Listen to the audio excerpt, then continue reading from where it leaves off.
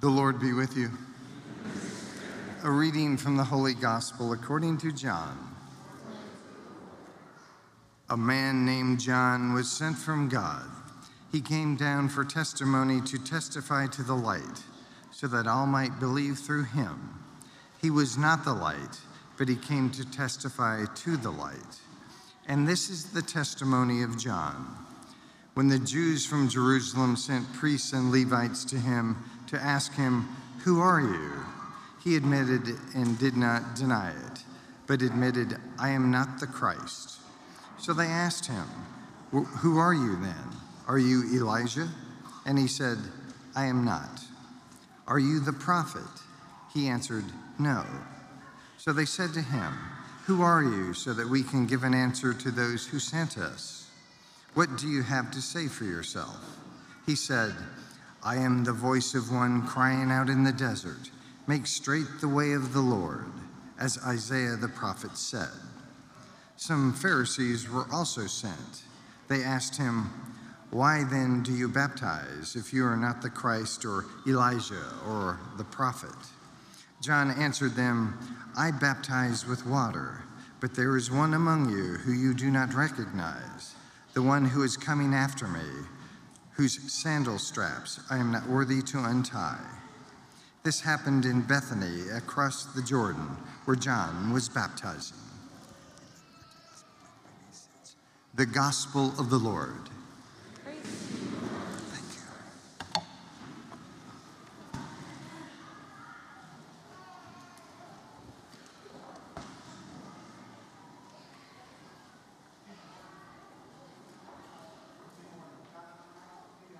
Do I have the microphone on? There we go. Okay.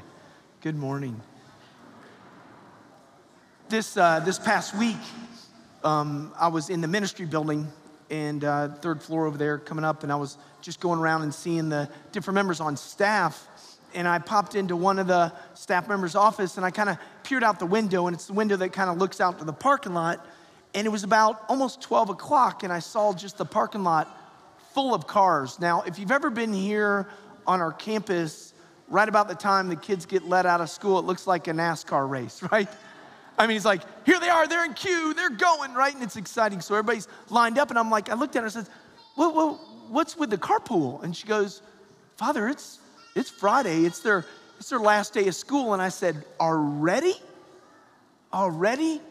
So the children were getting out of school, and our school's 650 plus, kindergarten through fifth grade. So they're getting out of school, and you know, you can almost sense it in the air, the excitement. So I was able to get a little break, and I went down, and I was walking over towards the chapel, and all the cars are flying by, and it's always so beautiful. The little ones, independent of their age, kindergarten, fifth grade, doesn't matter. The window comes down, and it's like, "Hey, Father Richard," right? And you can just see in their faces and their expression that they're like, "Yeah, we're rejoicing. It's Christmas break." So I know one of the kids, I kind of hollered out and I says, "Does that mean an extra bowl of cereal and you get to sleep in?" And he goes, "Yeah." And then actually the dad who was driving rolled down the window and says, "Yeah, for me that means an extra bowl of cereal and I get to sleep in, no carpool," right? So it's beautiful what we can learn from the little ones at different times, how to rejoice, right? How to rejoice in some of the beautiful experiences that we can have in this life. To rejoice. That's the one word I want all of us, with the help of God's grace, to kind of carry in our heart away this morning, right? Not just preaching to our Sunday, but to our Monday, to our Wednesday, something we can carry with us into our week. Give me something for my week, Father. Give me something that I can turn back to draw strength from. Well, it's the living word of God that we can carry. And so to hang on that one word, rejoice. Now we have a theme, and those of you that are visiting, welcome to all the visitors. I know a young couple that's preparing for marriage. The young man came up, "My mom and dad are here. They're here. We want to introduce them to you after Mass." I'm like, yeah, I look forward to meeting them, right? It's exciting. A lot of visitors come. So if you're a visitor, you came up, maybe saw the banner, and the banner says, "Make room for Jesus." So our theme this Advent season is make room. Very simple, make room. A couple people have actually taken little 3x5 cards, folded them up, and just put the letters MR right by their nativity scene as like a daily reminder as they walk out of their house or go sit at their table to think, I gotta keep working on making room for Jesus, right? That's what this season of anticipation, this season of Advent, which means adveniat, the coming of our Lord, that's what it's all about. And so the first week in Advent, we talked about watching, waiting, being excited, having this anticipation of someone great who's coming, our Savior. And yes, we know the end of the story. He came in Bethlehem, but also St. Paul encouraging those first Christians, he was saying, we know the end of the story too. He already came, the Messiah. He was born, and he died, and he rose from dead. But we need to be excited about his second coming. He's coming, and he was pointing them to that. So the first week was about this waiting, this excitement, this anticipation of our Savior, our King who is coming. The second week we analyzed a virtue, and we talked a little about, you can go back over you can see on the website the diagram. Many of you took the diagram when you left. The inner circle, what is in my control. The outer circle, what is out of my control. And we thought about together, how might I make room by living the virtue of patience? Patience. This week, as we get in the final stretch, going to the birth of our Lord,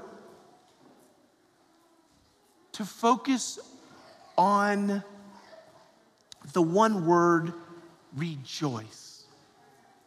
St. Paul, in his writing the living word of God to the Thessalonians in Thessalonica, they were going through tough times. It wasn't easy for those first Christians. And he was trying to point their eyes of their heart, their mind, everything to motivate them to live for the love of the Lord. And he says in that beginning of that writing, rejoice always. Pray without ceasing. Rejoice always. Pray without ceasing. Sounds good, Father. But how do you do that? How do you rejoice always when you have a family member that may be in the hospital right now, or someone in your family that's suffering, or you're personally going through a storm right now, a difficulty? Maybe it's your family life, things have shifted, people have moved, things have changed for you. You've had a loved one that you spent the vast majority of your life with. They've gone on to meet the Lord. There's a lot of things that tug on our hearts in this season of anticipation, in this season where a lot of people are rejoicing, but maybe deep down inside, there's a little bit of a storm going on. There's a little bit of difficulty. So you're talking about rejoice always. I don't feel like rejoicing, Father. How do I rejoice when I feel this way? Or maybe for you, you're just loving it, like that little one over there with the pacifier saying, here I am, right? I love it. The baby's over there going, yeah, on mom's lap, right? Saying, here I am. Maybe life is so good for you, so you're like, you want to raise your hands, you want to rejoice, you want to share it. That's good. Do it. Bring it. But how do we rejoice always and pray without ceasing? I believe, and I could be wrong, I believe it's this. It's the first step in prayer. It's the first step in prayer before even doing the sign of the cross. It is to recall the presence of God. How do you rejoice always? We rejoice always to recall Emmanuel. God is with us. St. Paul was encouraging them, don't quench the Holy Spirit. Don't forget the Holy Spirit's with you. Jesus went and didn't leave us orphans. He sent the fire of his love between the Father that comes to our heart, and we become temples of the Holy Spirit, and God is closer to us than the air that we breathe. So how do we rejoice always in good times and bad, in season or out of season? How do we pray always? It's that simple recollection of Emmanuel. God is with me. Recall the presence of God. It always moves my heart. I was getting ready in the back of the Mass, and I saw all the little ones just clustering over here, right? So you got our camel. See our camel? We got our camel. We got the kings. They're journeying. These are all visible signs for us in church. Artwork, statues, to point to something, to point to a mystery. They're journeying as we're journeying. And guess what? Mary and Joseph are over there. They're there, but baby Jesus isn't there yet. So the anticipation, we're ready. Look at that. So we got it all over there where the scene is set. But was it always that easy? Hey, Mary. Yes, Joseph. I got to go to Bethlehem. There's a census. They called a census, so I got to go. It's going to be a 3-day journey. I know you're with child, Mary. I'm going to go. I'll be back. Don't worry. No, Joseph, I'm going with you. Mary, you're with child. I only have a donkey here. It's going to be a rough ride. Joseph, God is with us. I'm going with you. Hey, Mary, I'm sorry. We're halfway through this journey, and I didn't bring enough food. So the last day of this journey, it's a 3-day journey to Bethlehem. The last day, Mary, we're not going to have any food. Joseph, it's okay. God is with us. Mary, I'm so sorry. I've gone around, I've knocked on a bunch of doors. Here I am right now. I know I keep coming back to you, but everybody just keeps turning us away, Mary. Joseph, it's okay. God is with us. Hey, Mary, guess what? It's true.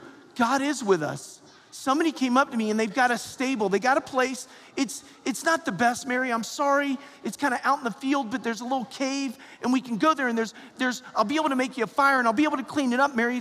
Mary, God is with us. And she goes, yes, Joseph. God is with us. Let's rejoice in that. My brothers and sisters in Christ, Mary and Joseph, it wasn't easy for them. But they had a 50-yard line front row seat for those angels in that shepherd's field crying out, glory to God in the highest. And what looked like a moment not to rejoice became a moment to glorifying the Lord in their poverty, in their need, because they lived with the help of God's grace in the presence of God, even when there was no room in the end. Even when there was no room in the end, they knew God was with them. I'm gonna close with this. I'm bringing it in. We're landing here. I've got another handout for y'all. Okay? I got some staff member to help me with it. We cut them in two. I did it, but visuals are helpful. One person came up to me and said, Father, I laminated it and put it in a prominent place in my house, the one last week. What's out of my control, what's in my control. That's how Mary was able to really handle it. She was immaculately conceived, yes. She was without sin, yes. But don't think thoughts didn't come to her head to try to turn her off course. You remember Jesus? Peter coming to Jesus said, there's no way, Lord, you're not going to that cross. What did Jesus do? He cut it off at thought and he said, get behind me, Satan. Thoughts must have come to Mary. But Mary knew how to cut them off at thought. She knew how to cut them off at thought. She knew what was out of her control, one of them being God's timing, but she also knew what was within her control. The Word of God, the presence of God, walking by faith. That's how Mary lived the patience. That's how Mary rejoiced always. That's how Joseph and Mary, because Joseph was a righteous man. He was not immaculately conceived. But it said he was a righteous man, so he listened to his bride. They encouraged each other, and they walked with the Lord. So I hope this visual helps you. It's super simple. It literally just says, make room for Jesus. And then it says, rejoice in the Lord always. In pink or rose, whatever you want to call it, it says, rejoice always. And then at the bottom it says, recall the presence of God. 1 Thessalonians chapter 5, verse 16. Let's do our best this week, with the help of God's grace, to rejoice always and pray without ceasing. Amen.